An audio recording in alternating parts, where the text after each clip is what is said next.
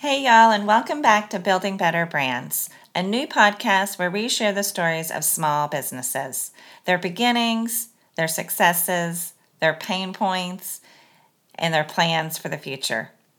My name is Amy Angel, and I'm a marketing lecturer, a consultant, and a small business coach. And I'm joined again this week with Brianna Karcho. For those of you who met Bri last week, you know she's been actively searching for a type O living kidney donor for her father, Manuel. It's a campaign called Kidney for Karcho. Hey Bri, welcome back. Thanks, Amy. It's great to be back.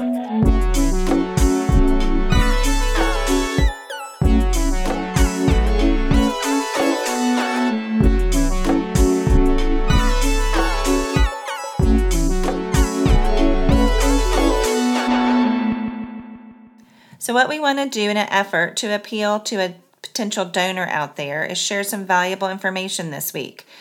We want to share things like stats about kidney disease, explain what the donation process is like, from evaluation to the surgery, share what the costs are if you are a potential donor. And by the way, the costs are next to nothing. And we even want to get into the different types of kidney donations. There's something called pair donation, where even more lives can be saved. The goal here this morning is for a potential donor to have a glimpse of what their journey might look like in saving a life. And what better way to get this glimpse, if you will, or be educated, than from somebody who's been at this for, should I say, 20-something years? A researcher, an MD, a renal transplant surgeon. His name's Dr. Michael Reese. Good morning, Dr. Reese. Thanks for being with us. How are you? Great. Nice to talk with you, Amy. Yeah. Hopefully y'all are having good weather where you are in Chicago and in Toledo. It looks gray here in Plymouth, Michigan, but warmer than we've been having. So I hope it's good where y'all are. Yeah, I think the spring weather is definitely ahead of us. And honestly, thank goodness. I was tired of the doom and gloom. Let's move to vaccines and good weather. Right. Absolutely. Same. We're having a nice day. It's going to be 65 in Toledo today. 65. Oh my gosh. That's nice. Yeah. Love that. All right. We've got to get a walk in at lunchtime then. Definitely. Perfect. Thanks again, y'all, for joining us this morning. Dr. Reese, how about you kick us off and tell the listeners a little bit about yourself and all the great work you've been doing over the years, especially with paired kidney donation? Sure. So I'm originally from Flint, Michigan. I grew up there until, I stayed in Michigan my whole life until I was done with medical school. So I went to college at a place called Hope College. I went to medical school at the University of Michigan. I'm a big University of Michigan fan, but alas, I married a Buckeye and I live now in Toledo, Ohio, and that's been a lot of torture for me for the last 20 years. So we won't go further into that. No, let's not. I did general surgery in Ann Arbor. I'm a urologist, so I trained in urology at the University of Virginia in Charlottesville. I spent a little bit of time at the NIH doing research. And then I ended up going to Cambridge, England, where I did a transplant fellowship with a famous guy named Roy Kahn. He's one of the most famous transplant surgeons in the world. And he taught me a whole bunch of wonderful things. I also worked with a guy named Peter Friend, who was my actual direct mentor. And he's now the head of the transplant program at Oxford University. And I also got a PhD in immunology together with Peter and a guy named David Grant, trying to figure out how to genetically engineer pigs so we could transplant pig organs into people. So from a very young age, I was interested in trying to overcome the organ shortage. So the organ shortage is a real problem. There are 100,000 people waiting for a kidney, and there's probably 2 or 3 times that many people who also need a kidney, but just aren't on our waiting list. Yeah. So there's a huge shortage of available kidneys every year. About 125,000 people develop end-stage renal disease, whereas 15% of the population has some form of kidney disease. So it's this affects everybody, either directly or through people that they love. But for kidney failure itself, it's about 125,000 people a year, and we are only transplanting about 20,000 people a year. So there is a big shortage. And from my early days of training back in the 90s, I was very interested in trying to help overcome that. When I started my career in Toledo, where I've practiced my whole life, I'm the surgical director of the kidney transplant program in Toledo. I thought my life would be being a PhD scientist in a laboratory, trying to do cool immunological research, and also doing transplants. But in fact, very early on in my career, one of my many mentors named Jimmy Light taught me about the idea of kidney exchange, and that really set me on a path where I tried to do kidney exchange in Toledo. I couldn't find any matches, so I realized that we needed to build a different system. So my father is a computer programmer, and he wrote the world's first computer program that allowed people to enter in willing but incompatible pairs from different transplant centers to see if we could find a match. So why did we need to do that? What is kidney exchange? So kidney exchange is, let me first tell you that in 1999, if you came to me as a transplant patient and you had somebody who loved you, and we did the testing and we found out they had the wrong blood type or you had antibodies against them, I would shake my head and say, I'm so sorry. There's nothing we can do. You can't donate. There's the door. Go away. It never occurred to me that that the donor of that pair had inside of them something that they could use for barter, something they could exchange for valuable consideration, something that they could give to somebody else in exchange for somebody else giving the person that they loved a kidney. And the reason for that is because we have a law in the United States called the National Organ Transplantation Act that says that you cannot donate, receive, nor transfer a kidney for valuable consideration. So it never entered anybody's mind that we could do this simple thing called a kidney exchange. And when Jimmy Light explained this concept to me, it was like a light went off, and I thought, wow, that's so cool. That's not exchanging something for valuable. They didn't want people to buy and sell kidneys. They didn't want to stop people doing something so beautiful that I'll give my kidney to a stranger if a stranger gives the person that I love a kidney. That's beautiful. Yeah. So I worked very hard to make that happen. And finally, in 2007, we changed the law in the United States to amend NOTA to say that kidney paired donation or kidney exchange is not valuable consideration. And that really opened the door. Kidney exchange wasn't growing very fast for the first 7 years, but then it began to grow much faster. Two big things happened in 2007. We passed that law, but I had been working, developing software. A lot of other people have been doing that. And I met with a guy named Alvin Roth. He's an economist at Harvard.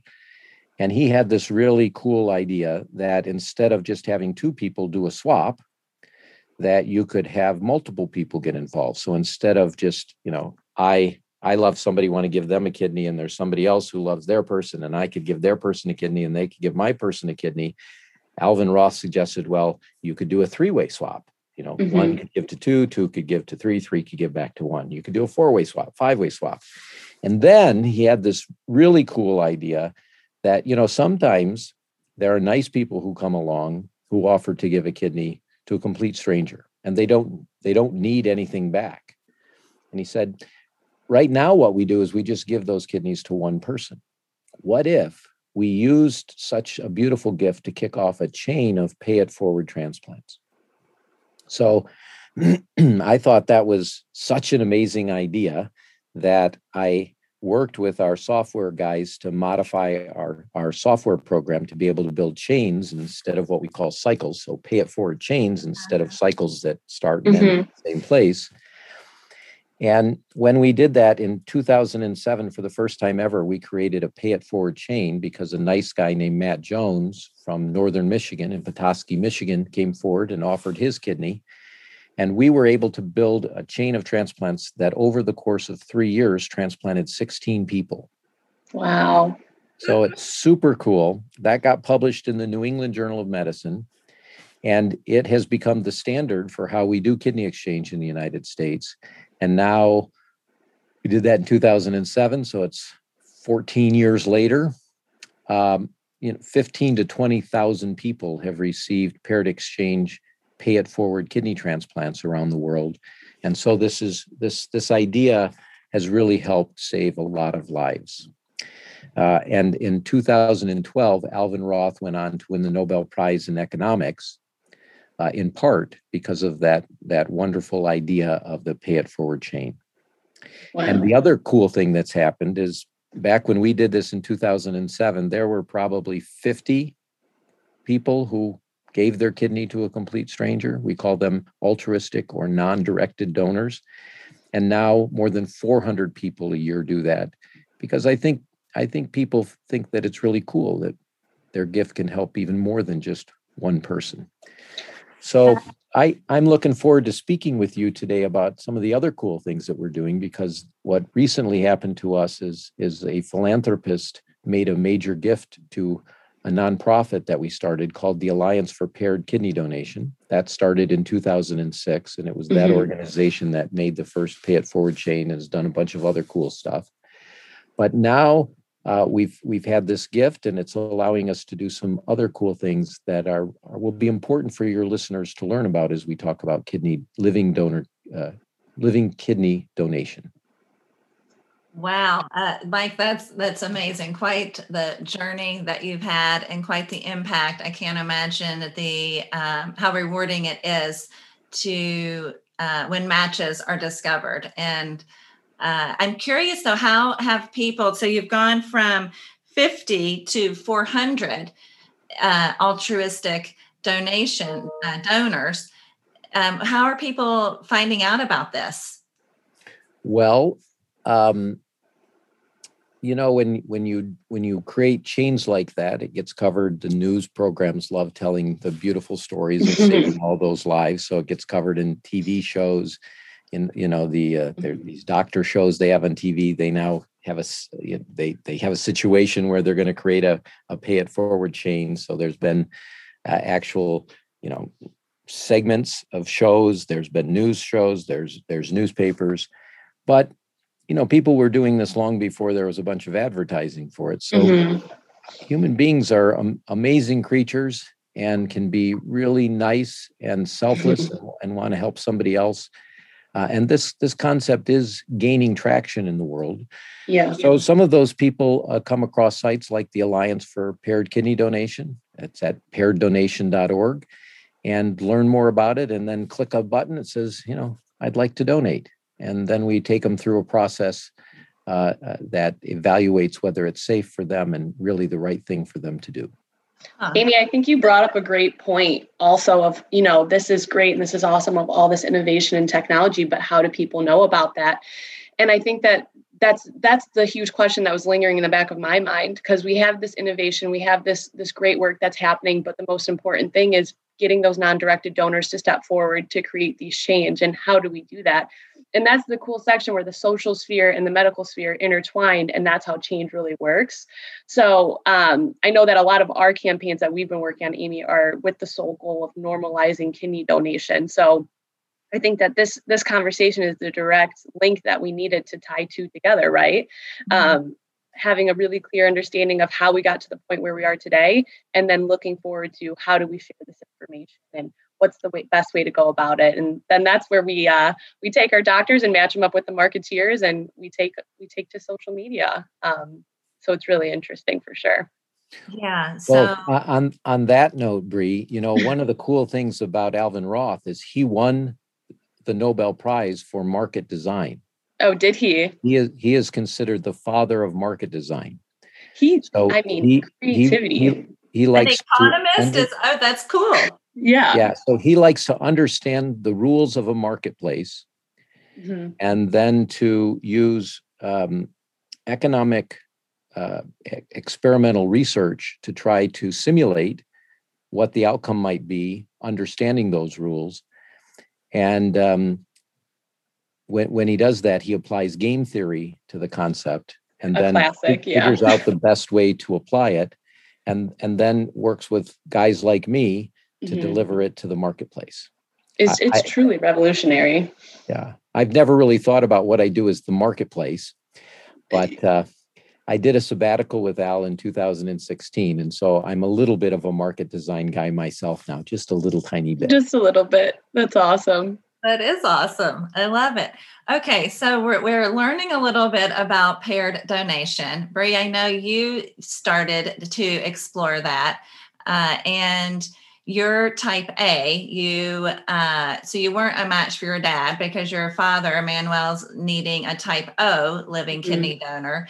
And so you knew, because of your research, you knew about the paired exchange program, or the process. So Dr. Reese, can you tell us what this, what it's like? Because, or Bree, maybe both of y'all can tell us a little bit. Bree, weren't you worried that if you gave your kidney to somebody else, that they might receive it before your father, and then that donor might change their mind and not donate to your father? I mean, what are those worries like? Yeah. So I guess my story, I was doing actually a different type of paired exchange, because it's non-directed, but it's pretty much directed because I had an intended recipient in mind. So initially I knew that I was type A. I've kind of always known this, and that my dad was type O.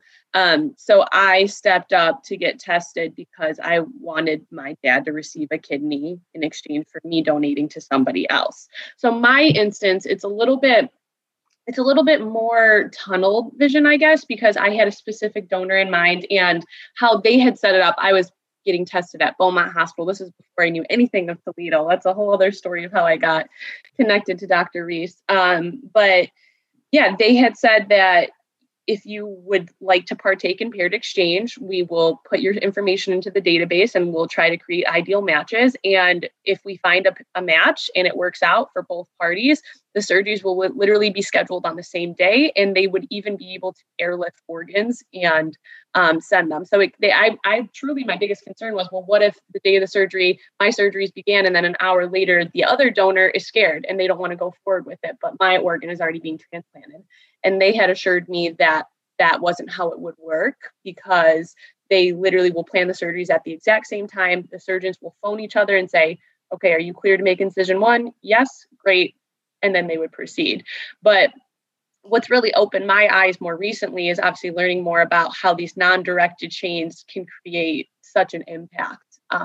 But I mean, as we all discussed in first episode, I was declined to move forward with donation because I had quite a few kidney stones and obviously the genetic history in my family. But the more I learn, the more I'm trying to spread awareness about it, because it can truly be a beautiful thing. And so that's kind of how I got introduced to it initially. So Dr. Reese, how does the process work at Toledo? Well, let me go back to the first question you asked, Bree, which is, she had this worry that she might donate her kidney and maybe her dad wouldn't actually get a kidney. So when we first started doing kidney exchange, as I said, it was we have two pairs, pair 1 and pair 2, and pair 1, the donor of pair 1 gives to 2, and the donor of pair 2 gives back to 1, and we do a simple two-way swap.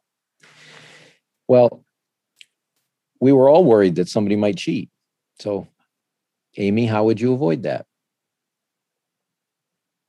Contracts? I don't know. Well, so I actually approached a Duke Law professor, and we thought about building contracts, but you cannot donate, receive, nor transfer a kidney for valuable consideration. And so it's really hard to build a contract around that. Any other ideas of how you would do a simple two-way swap and not have anybody be able to cheat? Well, like what I was saying, having the surgery scheduled the same exact day. And if one party chooses to not move forward. Yeah. That's exactly right. So when we did this for the first time, and it got covered, I think, on CNN, they sent 2 news crews, one down to Cincinnati and one up to Toledo. And they were in the operating room. And you can imagine they were filming the donor operations, and what they couldn't show the patients on the table. So they showed 2 surgeons, one in Toledo and one in Cincinnati, and said, we're starting the surgery now. Literally, that's how the TV show started Kidney Exchanges, that we had to do all the transplants at exactly the same time. So you can imagine that in 2007, when Alvin Roth had this revolutionary idea that we could give a kidney to somebody and we could give it the kidney first, right? We would give your dad a kidney first, Bree, and then trust you to pay it forward. That's how a pay it forward chain works. So your dad receives the promised gift ahead of time, and the risk for you is that you might not choose to donate, rather than that you might donate first and have your dad be harmed. So when we submitted this, it was turned down the first couple of times we submitted it because it was a pretty radical idea. Doctors don't like to trust people. Yeah. So this idea that we could trust people to pay it forward was quite revolutionary. And the reason we felt we could do it, and it took me several hours of explaining before I could see that you didn't have to do everything at the same time, because the harm that would be caused if somebody cheated would be very different. I'll try to explain that to you now very quickly. Yeah. If a nice person, let's say that you were going to do a two-way swap, and let's say you're going to do it with me. So I'll make me the bad guy. So I'm a bad guy, and you're wonderful. You want to give your dad a kidney. I want to give my whoever a kidney. And on day one, you give my whoever a kidney, and I say, nah, I'm not going to give your dad a kidney.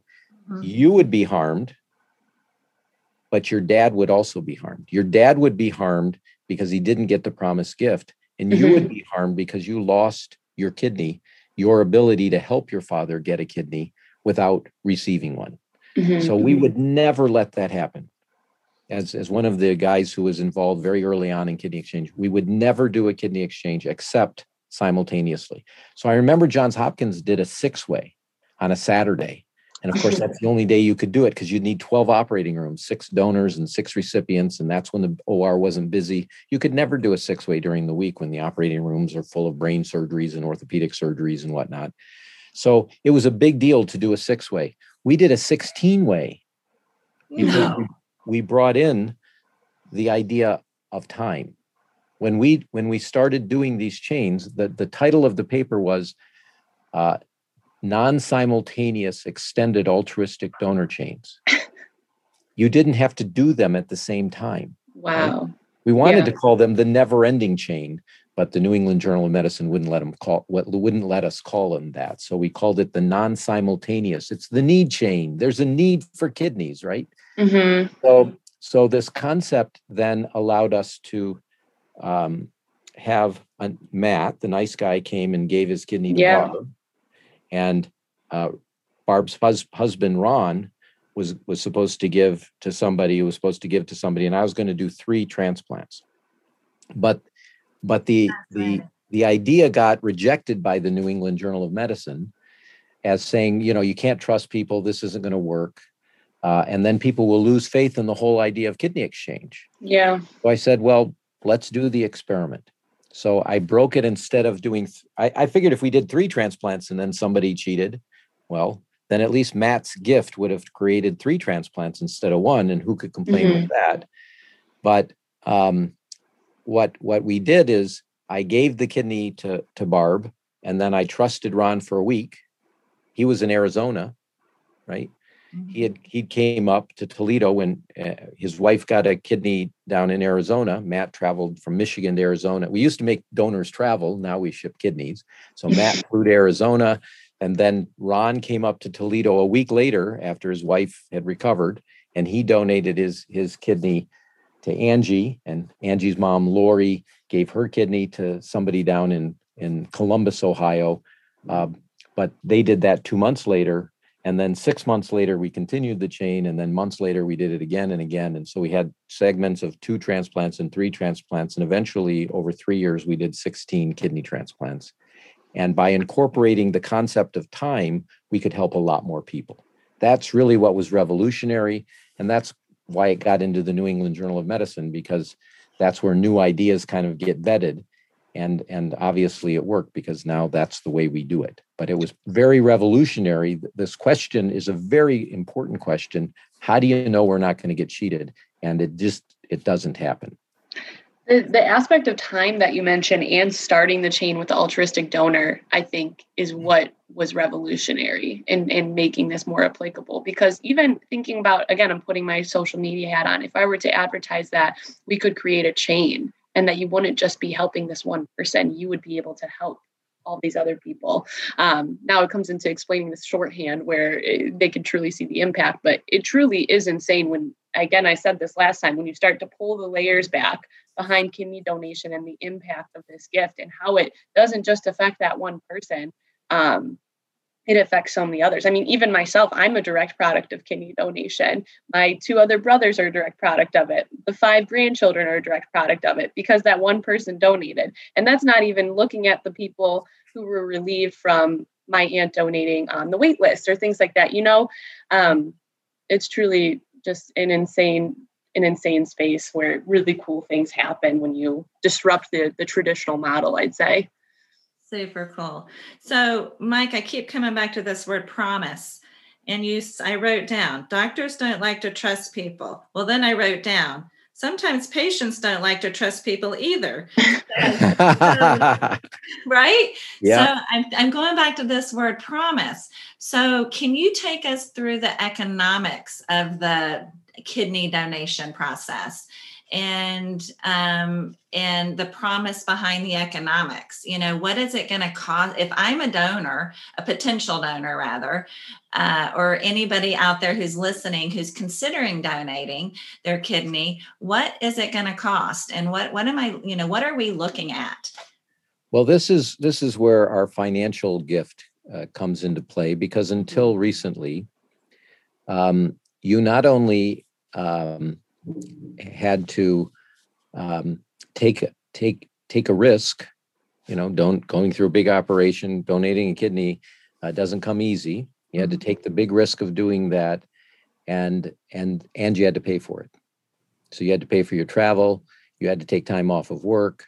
If you were a non-directed donor, one of the things I think people worried about was, well, what if somebody I love needs a kidney, right? So you're taking all of these risks. So with the gift that we've been given for the first time ever, we're creating something called the Donor Protection Program. And we are going to make the act of kidney donation. We are making the act of kidney donation financially neutral. Now, you can't pay people to donate kidneys because that's illegal. You can't donate a kidney, receive a kidney, nor transfer a kidney for valuable consideration. That's the law in the United States. Mm-hmm. But the law actually says that you should pay for all of the expenses associated with it, but we don't. We cause the donor to have to do that or the recipient to have to do that. There's a wonderful program called the National Living Donor Assistance Center that will help, but it only helps people that are within 300 or 350% of the poverty line. And, there's a lot of, it takes a fair amount of work to prove that for either the donor or the recipient. So with our program, there's no salary requirements. We only need to know your salary if you want to have lost wages. So our program has 3 financial protections. One, we provide lost wage support for up to a month of time off of work. So we provide up to $2,500 a week for up to 4 weeks, or up to $10,000 of lost wages. So if you're Bill Gates and you want to donate a kidney, we can't pay your month of lost wages, but we can give you up to $2,500 a week. Mm-hmm. We will pay for all of the travel expenses to get evaluated, to donate your kidney, for the follow-up care. And then the other thing that we do is we provide a life and complication insurance policy for up to $1 million should the worst thing happen, which is you can die donating a kidney. And very, very, very rarely that happens, but it does. And when it does, obviously, we should be taking really good care of the family of that person. But we also want to take care of the people who are accompanying them and traveling. There's risks for the accompanying person if they get on an airplane or they get in a car and they go for a long drive. So we cover the financial risks, but there's also that risk that, well, what if I donate a kidney and somebody in my family, what if I donate for a stranger and then somebody that I love and care about, maybe you're 25 years old and you're thinking about doing it and you're not married and you don't have kids, but you want to get married and you want to have kids. So you don't even know who your future spouse or kids are. What if they need something in the future? What if one of my brothers or sisters, mom or dad, grandpa or grandma?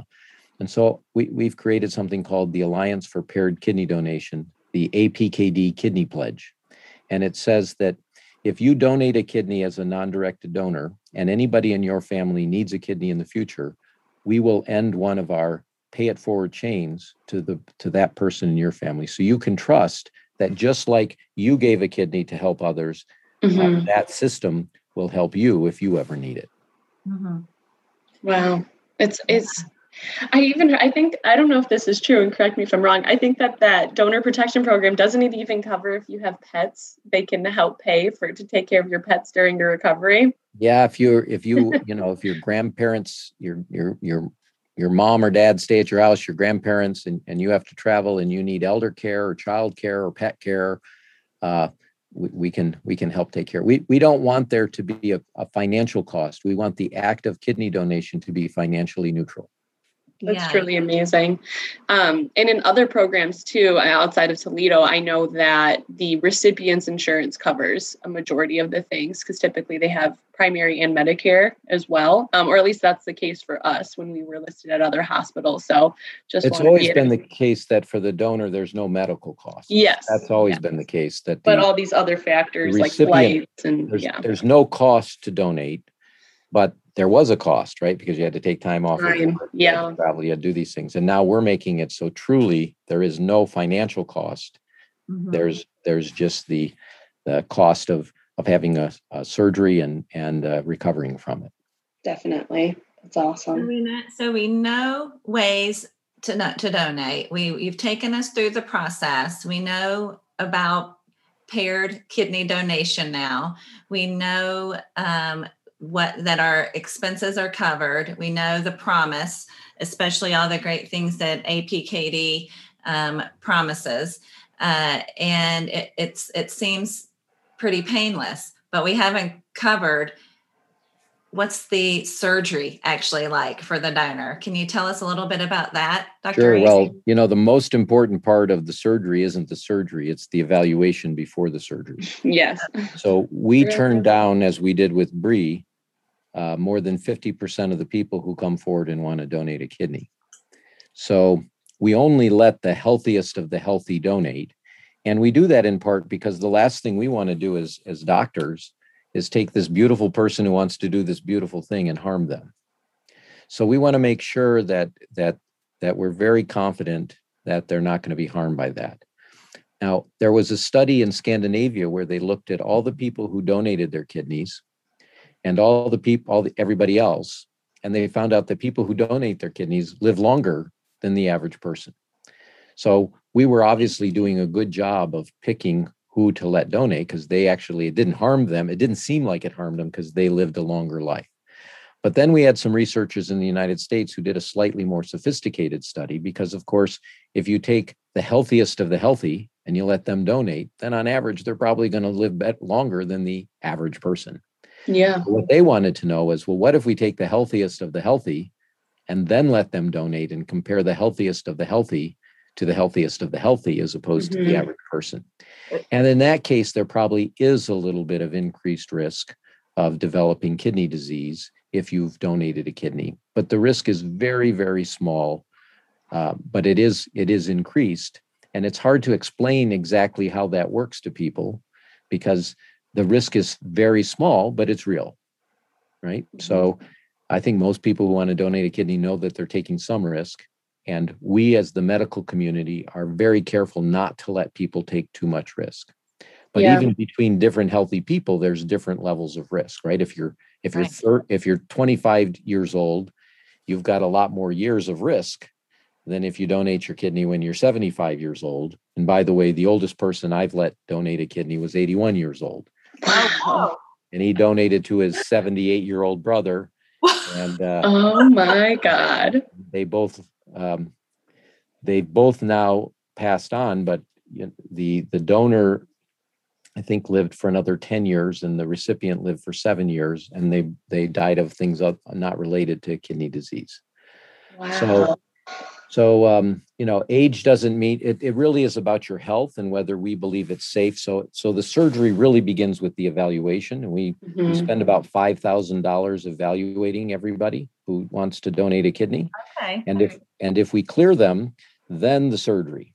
So the surgery is indeed a big surgery. We're going to cut you open and we're going to remove one of your kidneys, but we've got a lot better at it over the last 20 years than when I started. When I started, we made a big cut on people and we went down, and with my hands, we would literally remove the kidney. Now we do laparoscopic surgery. People used to stay in the hospital for 3 or 4 days. Now we actually have some people go home the same day, and but most times they go home the next day. It hurts, but the pain is such that you can control it for the most part with pills, and you can go home the day after the surgery. And then, it's a big surgery, and it takes a couple 2 to 4 weeks to recover. So it's a real operation, but you're literally saving somebody's life. When somebody receives a kidney transplant, on average, they live 10 years longer than the same person had they remained on dialysis. And that's really for deceased donor transplantation. We don't know the numbers exactly for living transplantation, but it's more than 10 years, right? So no question, it is a beautiful, beautiful gift. And we have learned a ton here that is helpful for all of us listening who might consider saving a life.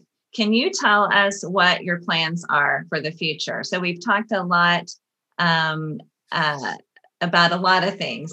I imagine you have plans, big plans globally, maybe. Can you shed some light on what you're working on right now? Yeah, so just like we've removed some of the financial barriers for donors, we'd like to remove some of the financial barriers that people face around the world. We're lucky in the United States. Most of us have access to healthcare, and most of us have access to healthcare that's paid for by a third party. But if we go out to the rest of the world, 2 to 7 million people a year die because they can't afford dialysis or transplantation. So we have some strategies where we think we might be able to help some of those people. And in addition, in most countries of the world, for most of the world's population, they don't have access to doing a kidney exchange. Right now in Pakistan, if you love somebody and you want to give them a kidney and you don't match, then the only choice they have is to remain on dialysis because they don't have a deceased donor program and they don't have kidney exchange. They don't have a deceased donor program either. Wow. Don't have a deceased donor program either. So we would like to change that and to provide our software. Our 3-year goal is to provide it to 25% of the world's population. Wow. That's great. And that's the Rejuvenate Health. So essentially that's global paired exchange. So taking it from a national level to a global level. The first time I heard about that, I was blown away. So that's still the Alliance for Paired Kidney Donation. Oh, okay. So it's our software that we want to serve 25% of the world's population. Gotcha. You mentioned Rejuvenate Healthcare. Yeah. That's a new organization we've begun to work with U.S. healthcare payers, because it turns out that that the cost of dialysis is 3 times the cost of a kidney transplant. Wow. So there's a lot of opportunity for healthcare payers to invest today to save money over time by eliminating dialysis. So we have the Alliance for Paired Donation that really wants to try and help recipients and their incompatible donors. We have Rejuvenate, which is facing the payers and trying to figure out how to cover the costs of things. And we've also started a new organization called Kidneys in Common. And the idea of Kidneys in Common is that, or Kidneys in Communities, we all have communities that we work with. And, kidney donation is generally done by people who love and care about each other. And some of us are extraordinary enough that we would do that for people that are not within our community. But I think a lot more people might do it if they knew that they were donating for somebody within a special community to them, within their church family, within their fraternity, within their work group, within their school. So there's lots of, they served in the military together. So there's lots of different ways that we could have people think about how to donate within their community. And then we'll have to do market design to think about how to build in the preferences of the donor with how we select the people that are within the chains and do that in an ethical and beautiful fashion. So many cool layers in this space where the social sphere, the medical sphere, and the economic sphere combine. Like you've said it multiple times, but transplantation truly is a team sport, and on so many levels. Yeah, I never really thought about how large the ecosystem really is. Yeah. It is beautiful. Oh gosh, y'all. So this has been a really fun morning, meaningful morning to just learn and see what we can do to help your dad, Bree, find a living kidney donor, to learn more from you, Dr. Reese. So thank you so much. Thanks, everyone, for listening to another episode of Building Better Brands. Brianna Karcho, Dr. Michael Reese, thanks for being with us this morning. Thanks for your great work, meaningful work, helping save lives and spread awareness about kidney disease and educating us about the donation process. Listeners, please spread the Kidney for Karcho story to help find Manuel a type O living kidney donor. Follow Kidney for Karcho on Facebook, Instagram, and TikTok. Even their website, and check out all the meaningful work Dr. Reese is doing on paireddonation.org. Thanks, everyone. Have a great day. Bye, y'all. Thank you. Bye-bye.